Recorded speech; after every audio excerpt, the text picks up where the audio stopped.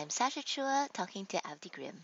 So, thank you, Avdi, for making time to chat with me about Emacs. I'm really curious about how you're using it, how you got started with it, what are the interesting things you've come across, and also what you'd like to be able to do with it as well, just in case other people have come across things that will make that happen. So, tell me, how did you get wrapped up into doing this in the first place? Emacs. How did I get started with Emacs?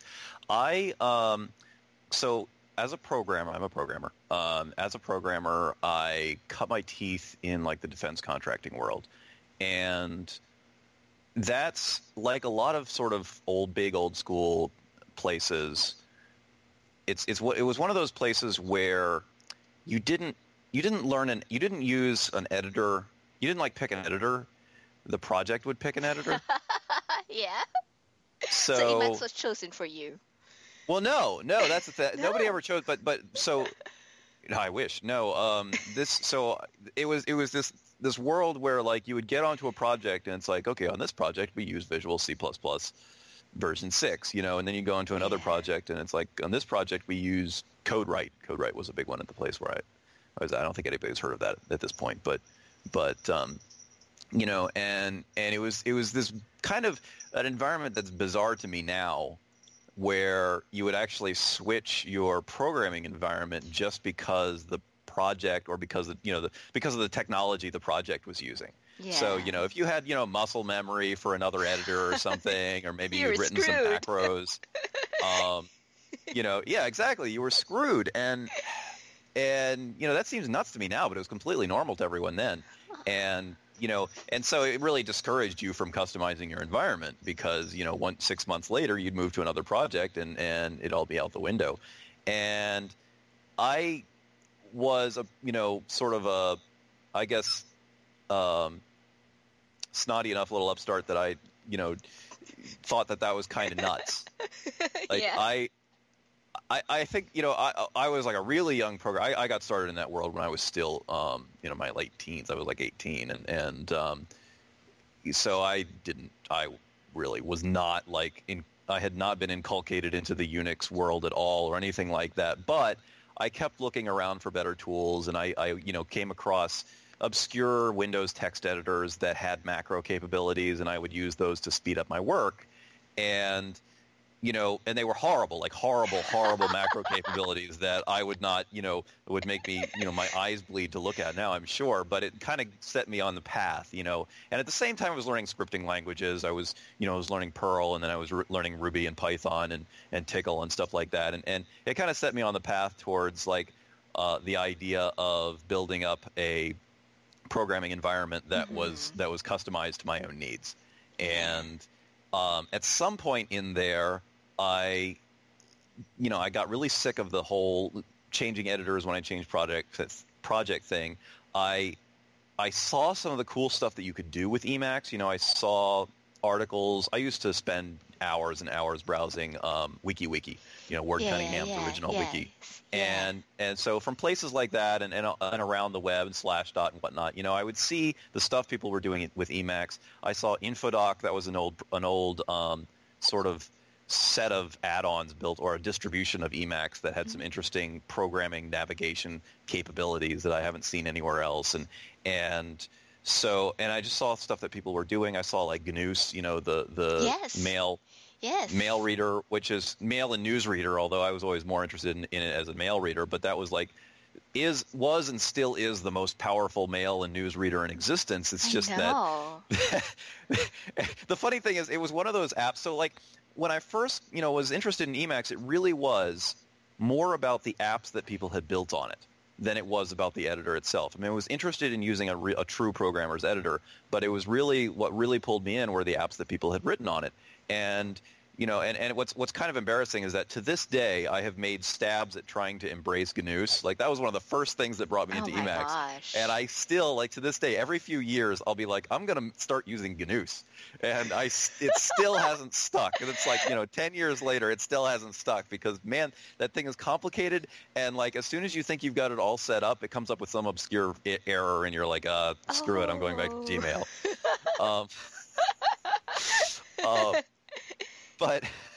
I've got But some Dovecot offline IMAP Gmail configuration somewhere that you might find useful for GNUs. oh, But okay. yeah. Anyway, yes. So GNUs. Yeah, or like I'd find out that it was just really slow talking to Gmail or something like that, and so I still haven't gotten up and running on that. But the funny thing is, I still am using Emacs as much for the apps that people have built on it as for the editor itself. So like, one of the reasons that I love it so much today is org mode. As Yes. I know you're familiar with org mode. Way back in back in those days that I was using Emacs on Windows, I used Emacs Wiki a lot. I Yes, used that I as remember a personal that. organizer. I would collect notes in it, and Emacs Wiki. I think. Well, even is it John Weagley Yes, or what? yes. Okay, Wiggly, I think. Anyway, so yes, Emacs Wiki. so he came up with Emacs Wiki, right? Yes. That was his, but even even he doing stuff with org mode more now. Yes. I We don't. like most of us have jumped ship. I used to maintain Yeah. Planner mode, which was built on top of Emacs Wiki that John had Right. also written. But Right. because there's Which been is why so one much of my activity. heroes that you Yeah. maintain planner mode, and I used planner mode. Oh, that's so I used wonderful. it all the time. But org is Um, fantastic. yeah, Got so and much org kind of momentum. came on the scene and it just ate everything else. Uh, It really, a lot of it's just kind of the model of organization, I think. I used to, like I said, I used to use Emacs Wiki. I used to use planner mode. And, the fundamental problem that I love wikis, but the fundamental problem that I found with it was just it was just like not being able to find things. It was like, Yeah. there are all these little nodes scattered around, and it's like my filing cabinet. Like if I can't, like I can find something if I can remember what I filed it under. But if I can't remember what heading I filed it under, then I'm screwed. And I kind of had the same issue with any kind of personal organization. And the thing about org mode is that because you usually keep everything in a big file that's just really well hyperlinked and really easy to search and to collate and all that stuff, but it's basically still a big file. So if all else fails, you can always just do an incremental search from the beginning until you find it. Yes, That absolutely. really changed it. Yeah. I like the slicing and dicing of things in different agenda views too. But yeah, that's one file really worked out. Yeah. Yeah. So yeah, right. So I used, like I said, I used Emacs Wiki in planner mode, and that was one of those apps that people had built on Emacs, and now I use org mode a lot. So I use org mode. I actually don't use org mode for organization right now. I've made some stabs at that. I'm really, really bad at sticking to organization methods. That's okay. It's another of those things that like every few years I'm like, I'm going to get organized. I'm going to do it this time. I'm going to do GTD, or I'm going to do, I'm going to, whatever it is, and very little of it ever sticks. But I do use org mode to write. Yes. It's funny. It was really, I guess, originally intended more as like a personal organizer kind of thing, but I use it for authoring. And it is so fantastic for authoring. And I have not found anything better, for that. I mean, I've written a couple of ebooks at this point, and, org mode was a big part of making that possible. And part of it is just the fact that, it has such good support for embedded code. Yes. I mean, there are lots of tools that you can, that give you some support for, a chunk of this chunk of text is code, and maybe it'll even give you some syntax highlighting or something. But the fact that in org mode, I can press Control-C, quote, and it'll drop me into a Ruby buffer, which is based on that chunk of code in the original org mode document, and I can, I have all of my regular Ruby mode stuff in there, and I can even execute the code and see the result in the org mode buffer. And so, that meant that in writing like exceptional Ruby, most of the code samples in there are executable, and either the book actually has, either the book has the output of the sample right there in the book, and that's generated directly from the code by org mode. Yeah. It's not like I pasted it in, or maybe it was a code sample that I didn't need the output, but I would still have it generate the output, just not export it. Yeah. But Oh, but every code sample in there I was able to test inline. I didn't have to Wow. like, get it working in another file and then make sure it was working and then paste it in and then realize that I actually wanted to change something about it, and so I would have to change it in the original file and then make sure that worked and then paste that in. None of that. It was just drop into the code buffer, change it around a little bit, drop out, execute it, make sure it still runs, and it speeds up the process of authoring just unbelievably. And then throw on top of that the fact that it can export to LaTeX, and it can export to HTML, and it can export to text, and it's just insanely productive. I know. So yeah, so org is a huge part of your authoring workflow. Are there other interesting things that you do with Emacs that totally blow you away? So I have this. My job now is this screencast series that I Tapas.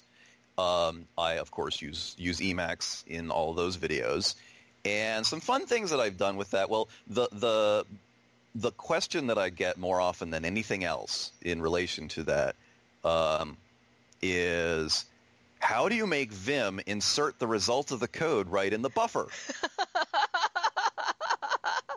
Which the answer is parts. First of all, Get Emacs.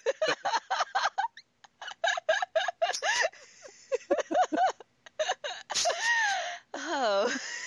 And second, I actually didn't have to do much Emacs hacking at all to do that, because there's a Ruby package called rcode tools, which comes with a filter program called XMP filter, which basically you put Ruby code in one end and you put specially formatted comments in where you have like the comment symbol and then a hash rocket, and it sees that and it takes the code that was on the left side of that specially formatted comment, evaluates it, and puts the result on the right side. What's that package again? The package is called rcode tools. That's the gem. Tools. Okay, so that's a gem. Gotcha. And then the program, it's actually a set of tools, as the name suggests, and the program inside it is XMP filter. XMP filter. Wow. And that's a really old package. It's not anything new. It's various forms of XMP have been around since like the early days of Ruby. There's even sort of a form of it built into IRB, and so as it happens, XMP filter or rcode tools comes with Emacs integration. So there's actually an Emacs mode for it.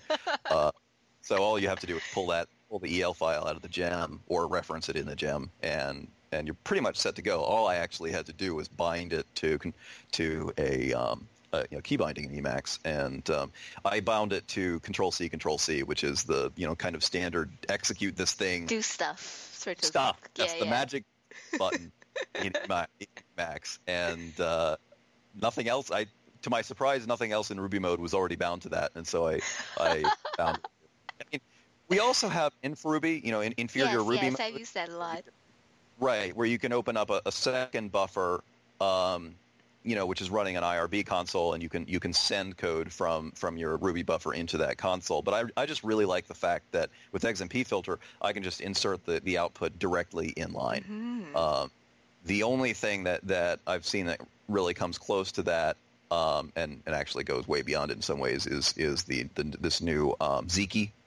You might have seen that by it's XIKI. XIKI. Okay. And so after this meetup, after this recording, you're going to go look up Ziki, and you are immediately going to schedule a pairing session with the author Craig Muth. Wonderful. It's going to be like, this is off the hook.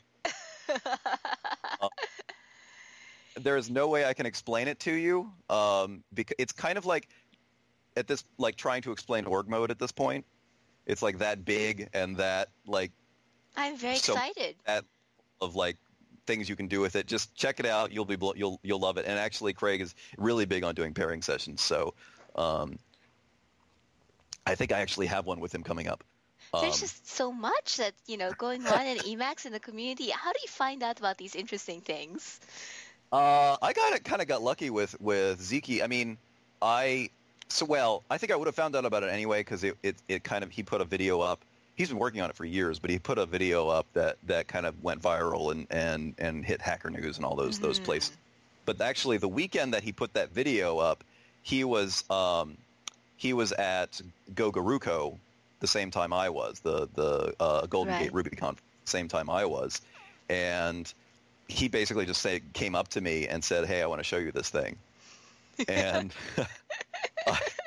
so I was like, "Holy crap! That is the coolest thing I have ever seen." So yeah. That's probably what I'm going to make you do today. You'll be like, okay, what are all the things that you would say, hey, let me show you this thing to somebody else who actually groks Emacs too? I don't know. Like, there's no. I mean, I get there are these places I get my Ruby news. Like, there's Ruby Weekly News that Peter Cooper does, and there isn't really like an Emacs Weekly News, but there's like there's the Emacs Reddit, which stuff up on there, and there are a few Emacs Twitter accounts that I follow, that have some interesting news. Planet Emacs often has really interesting blog posts too, so that's a good one. Yeah, but there is just so much. It's hard to keep track of all the cool things that are going on out there. Siki, I should definitely check out. Yeah. Okay, so so that's how you got into it, and you're clearly definitely into it. I saw from your Emacs reboot series, you periodically clean house, I guess, in your configuration. How's that coming along? That was actually the one time that I've done that. I mean, because the configuration that I had up until I started that series literally had been with me from the start. So that in one form or another, it had followed me from my Windows Emacs days. And this was so like on Windows, I went through InfoDoc and then Emacs and then GNU Emacs, and then I was using one or the other on Linux for a while. Then I was using it. I was using Aquamax on a Mac when I got a Mac. Wow. And then I ported that configuration back over to Linux when I switched back to using Linux full time. And that one, my Emacs configuration followed me that whole time. Wow. Just rolling up like a big snowball over time and, accumulating and conglomerating. And it was a mess, but it was kind of cool that I could do that. I mean, I had a lot of stuff in there that was, operating system switches. So it would like check to see which operating on and try to enable something or not based on that. And I had a system of host name switches where basically like, I could have like I think it was more complicated than that, but it was basically, the basic idea was like I had a .emacs host name for a given host name, and it would load that for whichever host it was on. Yeah.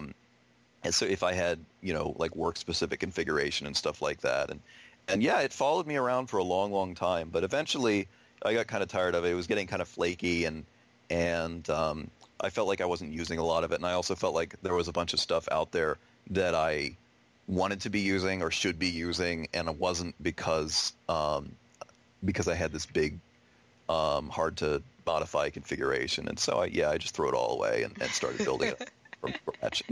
And it's a nice exercise because it as I hit pain points, I go out and I to see how people are solving that particular pain point, and then I discover neat new tools that I didn't know about before because I was using some old and busted one that's not maintained anymore, and there's actually something way cool now. Tell me about a recent pain point like that. Tell you what, here's what I'm going to do, because there's so little chance that I'll actually just remember this. I'm going to open up my my .emacs folder, and I'm going to just diff it to see what stuff I've forgotten to check in lately. Oh, or you can walk me through your Emacs. I like looking at people's configuration, but it might have secret stuff. Let's see. What have I added lately?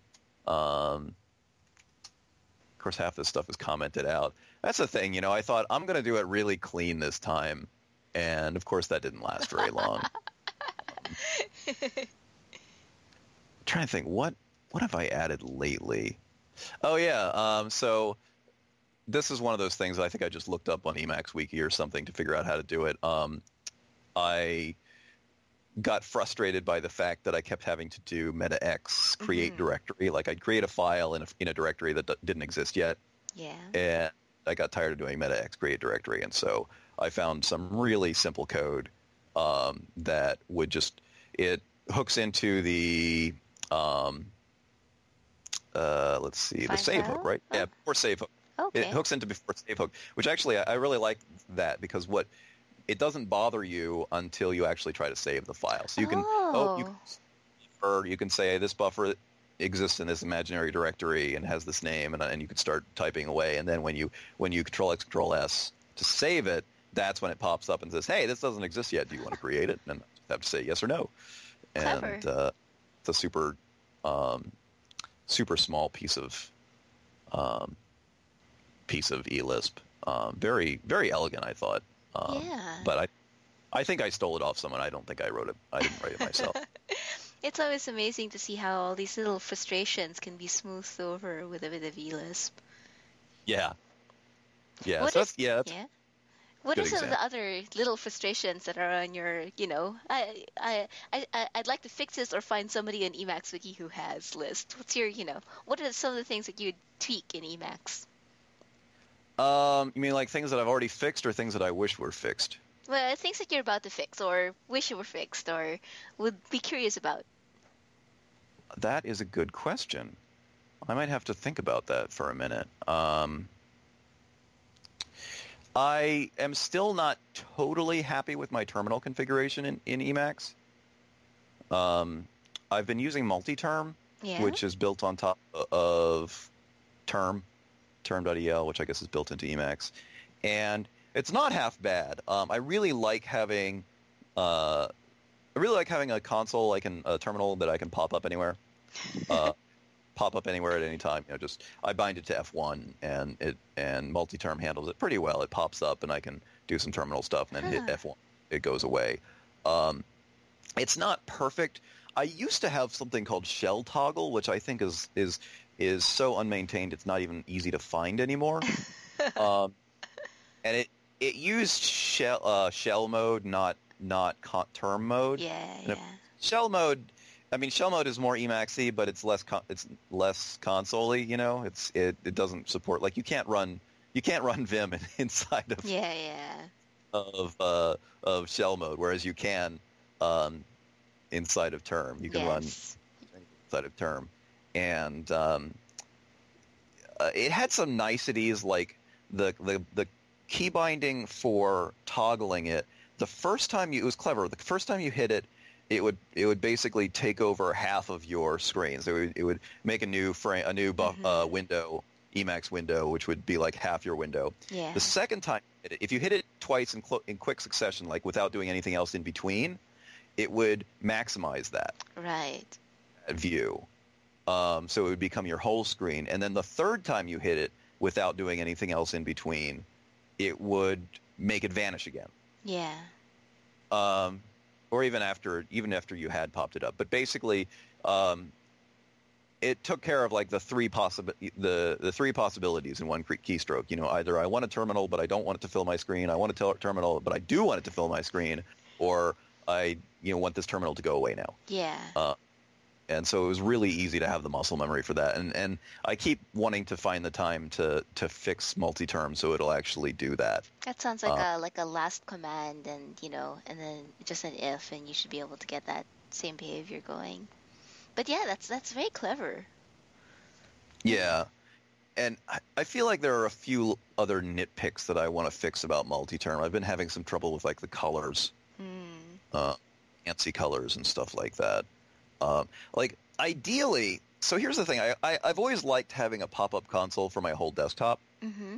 And I've used various packages for that. Like there have been some times when I've used tiling window managers and I've actually just used a regular terminal program, but I used a special binding in the window manager so that it would pop to the front over everything else and then pop back, when I hit the button again. Yeah. And I've also used things like there's various packages on Linux. There's like Tilda, and there's Gwake, and there's Yakwake. There are like three different programs that all do the same thing. You hit a button, then they bring a terminal down, and then you hit it again, they scroll back up. I really like that. Really like having that. I've always wanted it to be an Emacs terminal instead of a separate system terminal. Because then I'd have all my the whole yank buff, the whole kill would be the kill ring. Sorry, kill ring Yeah. would be the same. And my copy paste commands and key navigation, everything would be like totally familiar. Um, and I've never quite gotten there. And it needs to be like system level. It would have to be like a dedicated frame, I think, that I could get to pop up and then go away. And I just haven't gotten to that point, and that kind of bugs me. But I totally hear you about that. Once you get these keyboard shortcuts wired into your brain and all the commands that you can rely on, you tend to want them in everything. Yeah. Yeah, so Yeah, I've heard that you can tell like GNOME to use more Emacs key bindings. I haven't actually investigated that yet. yeah, so some people have, end up building all these little applications for Emacs for playing music or browsing the web or doing all this other stuff. And it's all Yeah. good stuff. Well, yeah? I did used to do some browsing in W3M mode. Yeah. That was kind of nuts, but Well, workable. actually, that plus keyboard macros worked out to be really good. So, Mhm. so yeah, there's all sorts of power you can do once you start digging into Emacs. So you mentioned org is one of the applications you really like. Are there and GNUs is one of the things that you're also looking into periodically looking into using. Are there any large chunks of other functionality that you've explored? That's a good question. I've always wanted to learn the calculator mode, but I never really got around to it. I mean, I use it periodically for very simple stuff, It's but got a funny manual. It's worth reading. Calc? Yeah. Yeah. I'm trying to think if there are any other major packages. Mostly it's just modes, little modes and extensions and things. What else have I used? I'm fascinated by Slime. If I spent more time in Lisp, I would spend more time in Slime. I love the integration there, but I don't have an opportunity to code Lisp as much as I'd like, except for Emacs Lisp. Yeah, that's cool too. So, do you bump into a lot of other Emacs users aside from the ones who, I guess people reach out to you because of your podcast? What's it like? Periodically, it's interesting in the Ruby world. The Ruby world has kind of this. I'll go ahead and say it. Kind of a faddish nature when it comes to editors. So periodically, I'll bump into like an old school Rubyist, and a lot of them still use Emacs. So like Jim Weirich has been using Emacs forever. And we just had Joe O'Brien on the show. He uses Emacs. That's on the Ruby Rogue show, sorry. Yeah. And various other people like that have been around for a long time tend to use Emacs. And actually Mats himself, who wrote the Ruby language, Yes.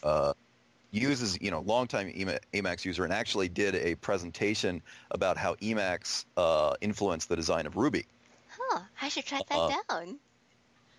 Yeah, it's very interesting, and I think I just kind of imagine all the Vim users. There are a lot of Vim users in the Ruby world right now. Yeah. Just imagining them gnashing their teeth as they were watching that. It's especially he talks about, number one, how Emacs Lisp actually influenced the design of the Ruby language, and also how the putting together the Ruby mode in Emacs influenced the syntax of Ruby. Basically, if you could get the Ruby mode in Emacs support a syntax, then he'd put that syntax to Ruby. But if you couldn't, No. seriously, it's in the presentation. Oh my goodness.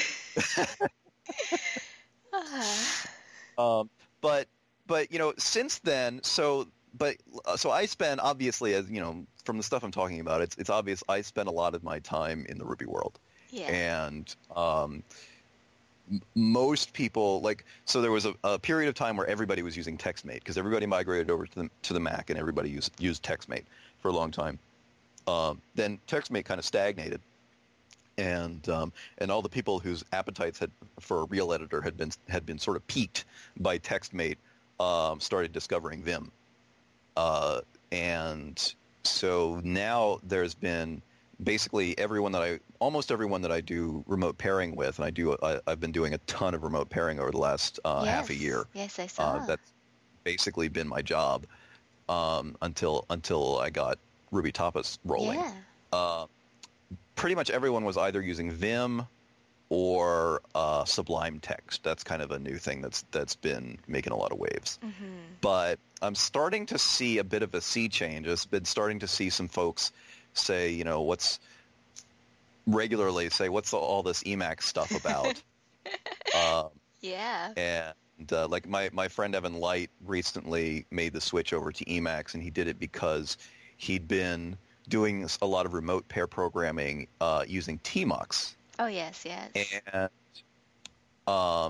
he had gotten frustrated with sort of like the dual, like the multi-levels of modalness. Yes. Because with sort of the modalness of Tmux, where you're either like telling Tmux to do things or telling the programs inside Tmux to do things. And then there was the modalness of Vim inside of that.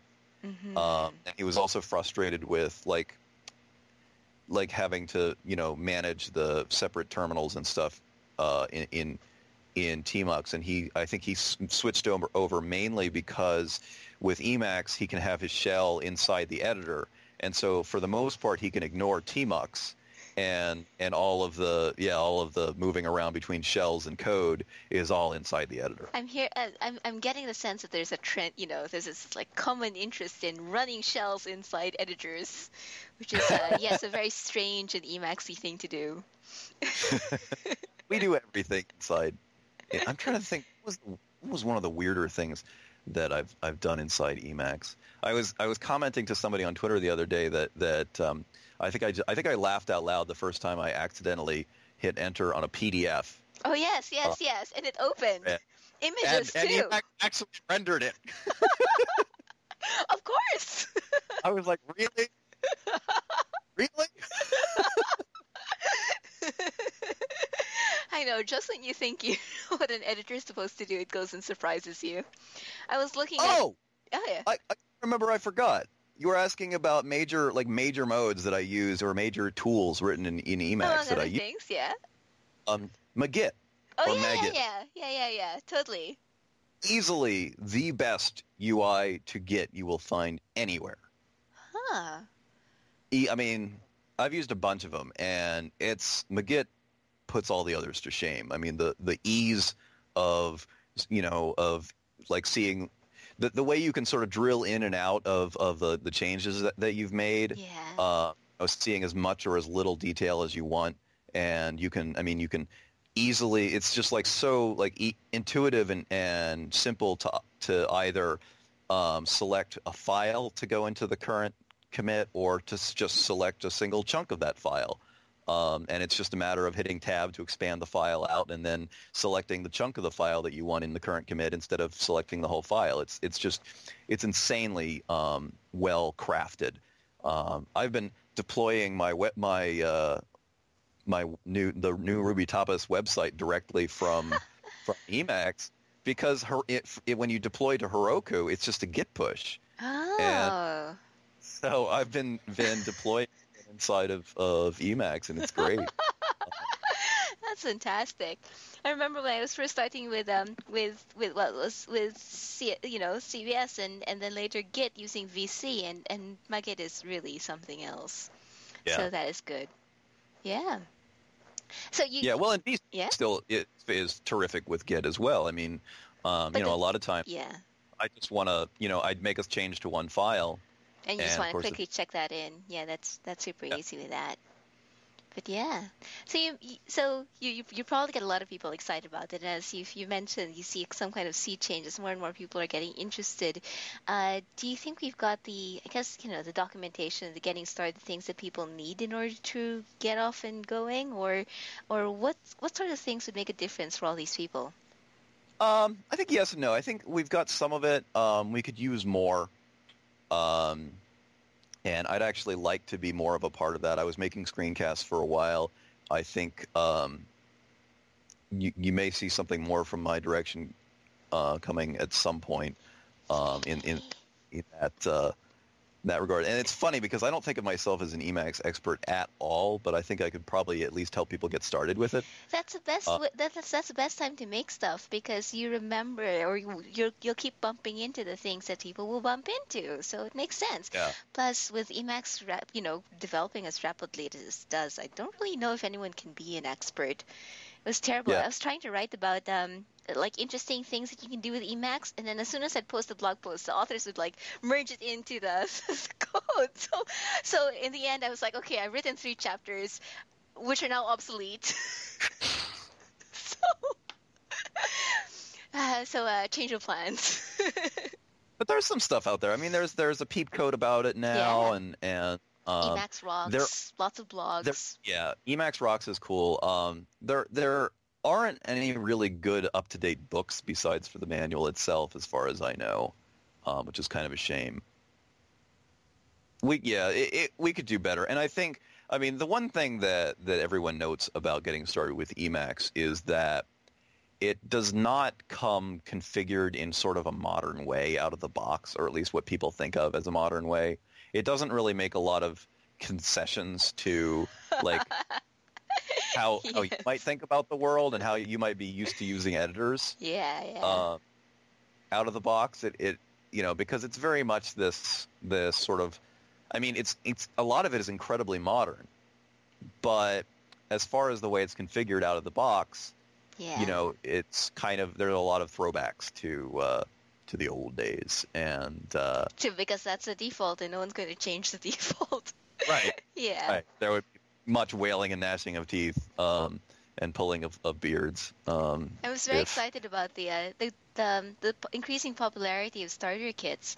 So I was just reading about the starter kit for the social sciences, which gets you set up with everything you need to write papers and do R and visualize your data and all of that stuff. It's great to see people package things. And you were telling me that anecdote of people who were using Emacs without knowing it was Emacs.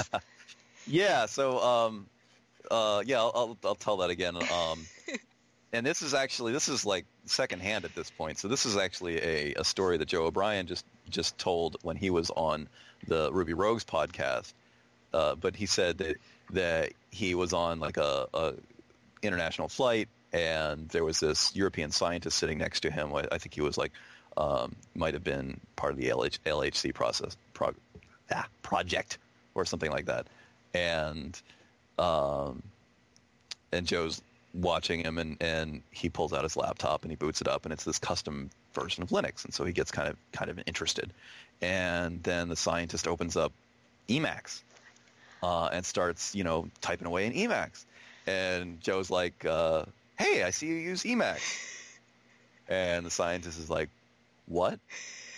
and gives him a blank stare, and it turns out this guy doesn't know Emacs from Linux. He doesn't even know where one stops and the other begins. But he's managed to deal with the keystrokes.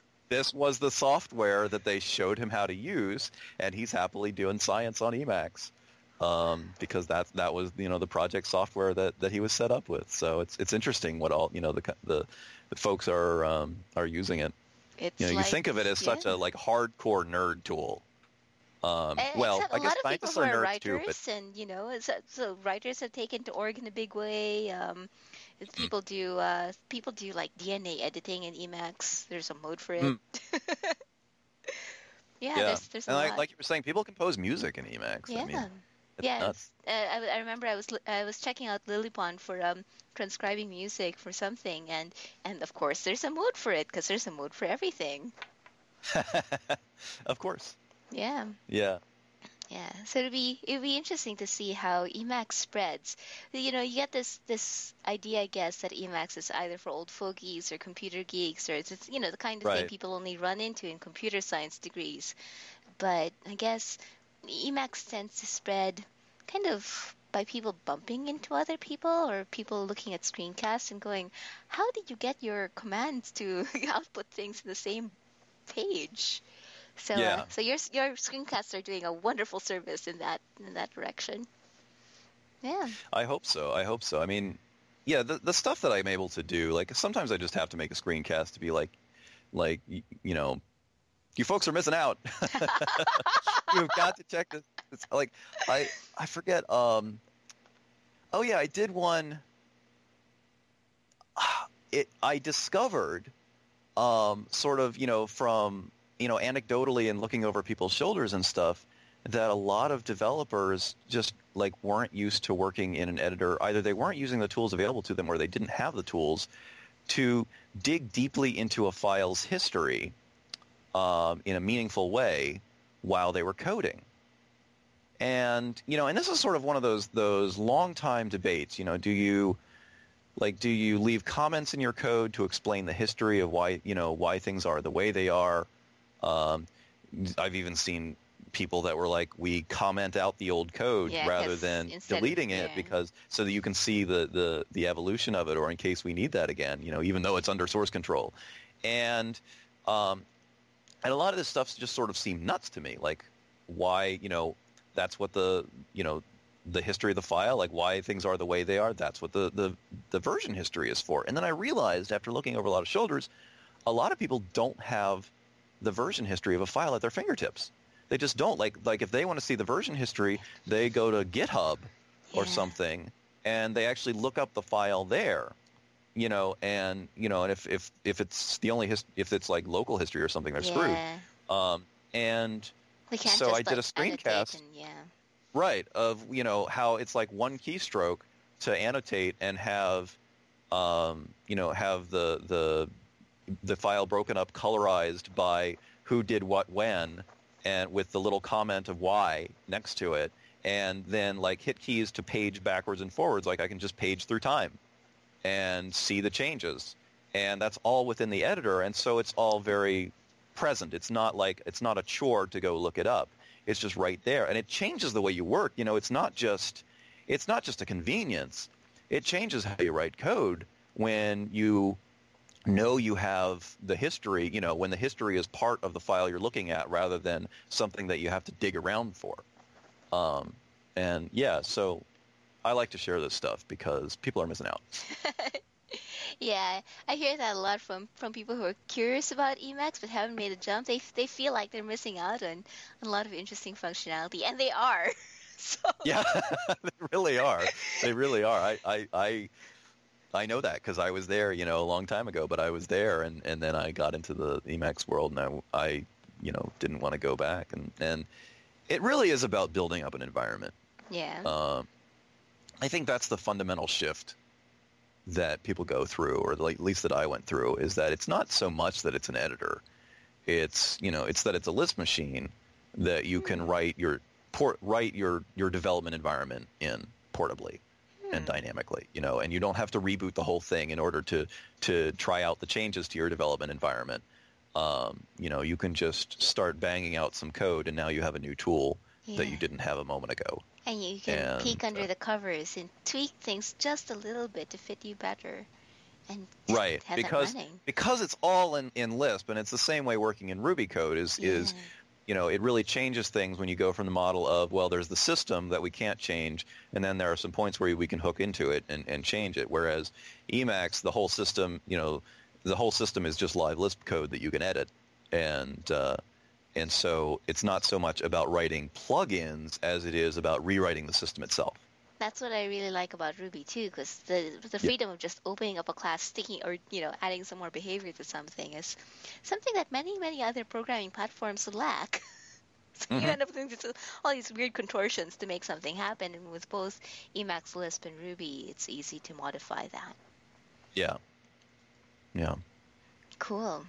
I should probably wrap up the podcast around here, keep it somewhere in people's attention spans, but I'd love to stay on and chat with you about anything else or learn more about your experiments with delegation and all these other good things. But okay, first, sure. I will thank you for sharing your wonderful Emacs stories, and I'm glad I got a chance to chat with you about the way that you use it. Thanks for sharing with us. Oh, my pleasure. Thank you.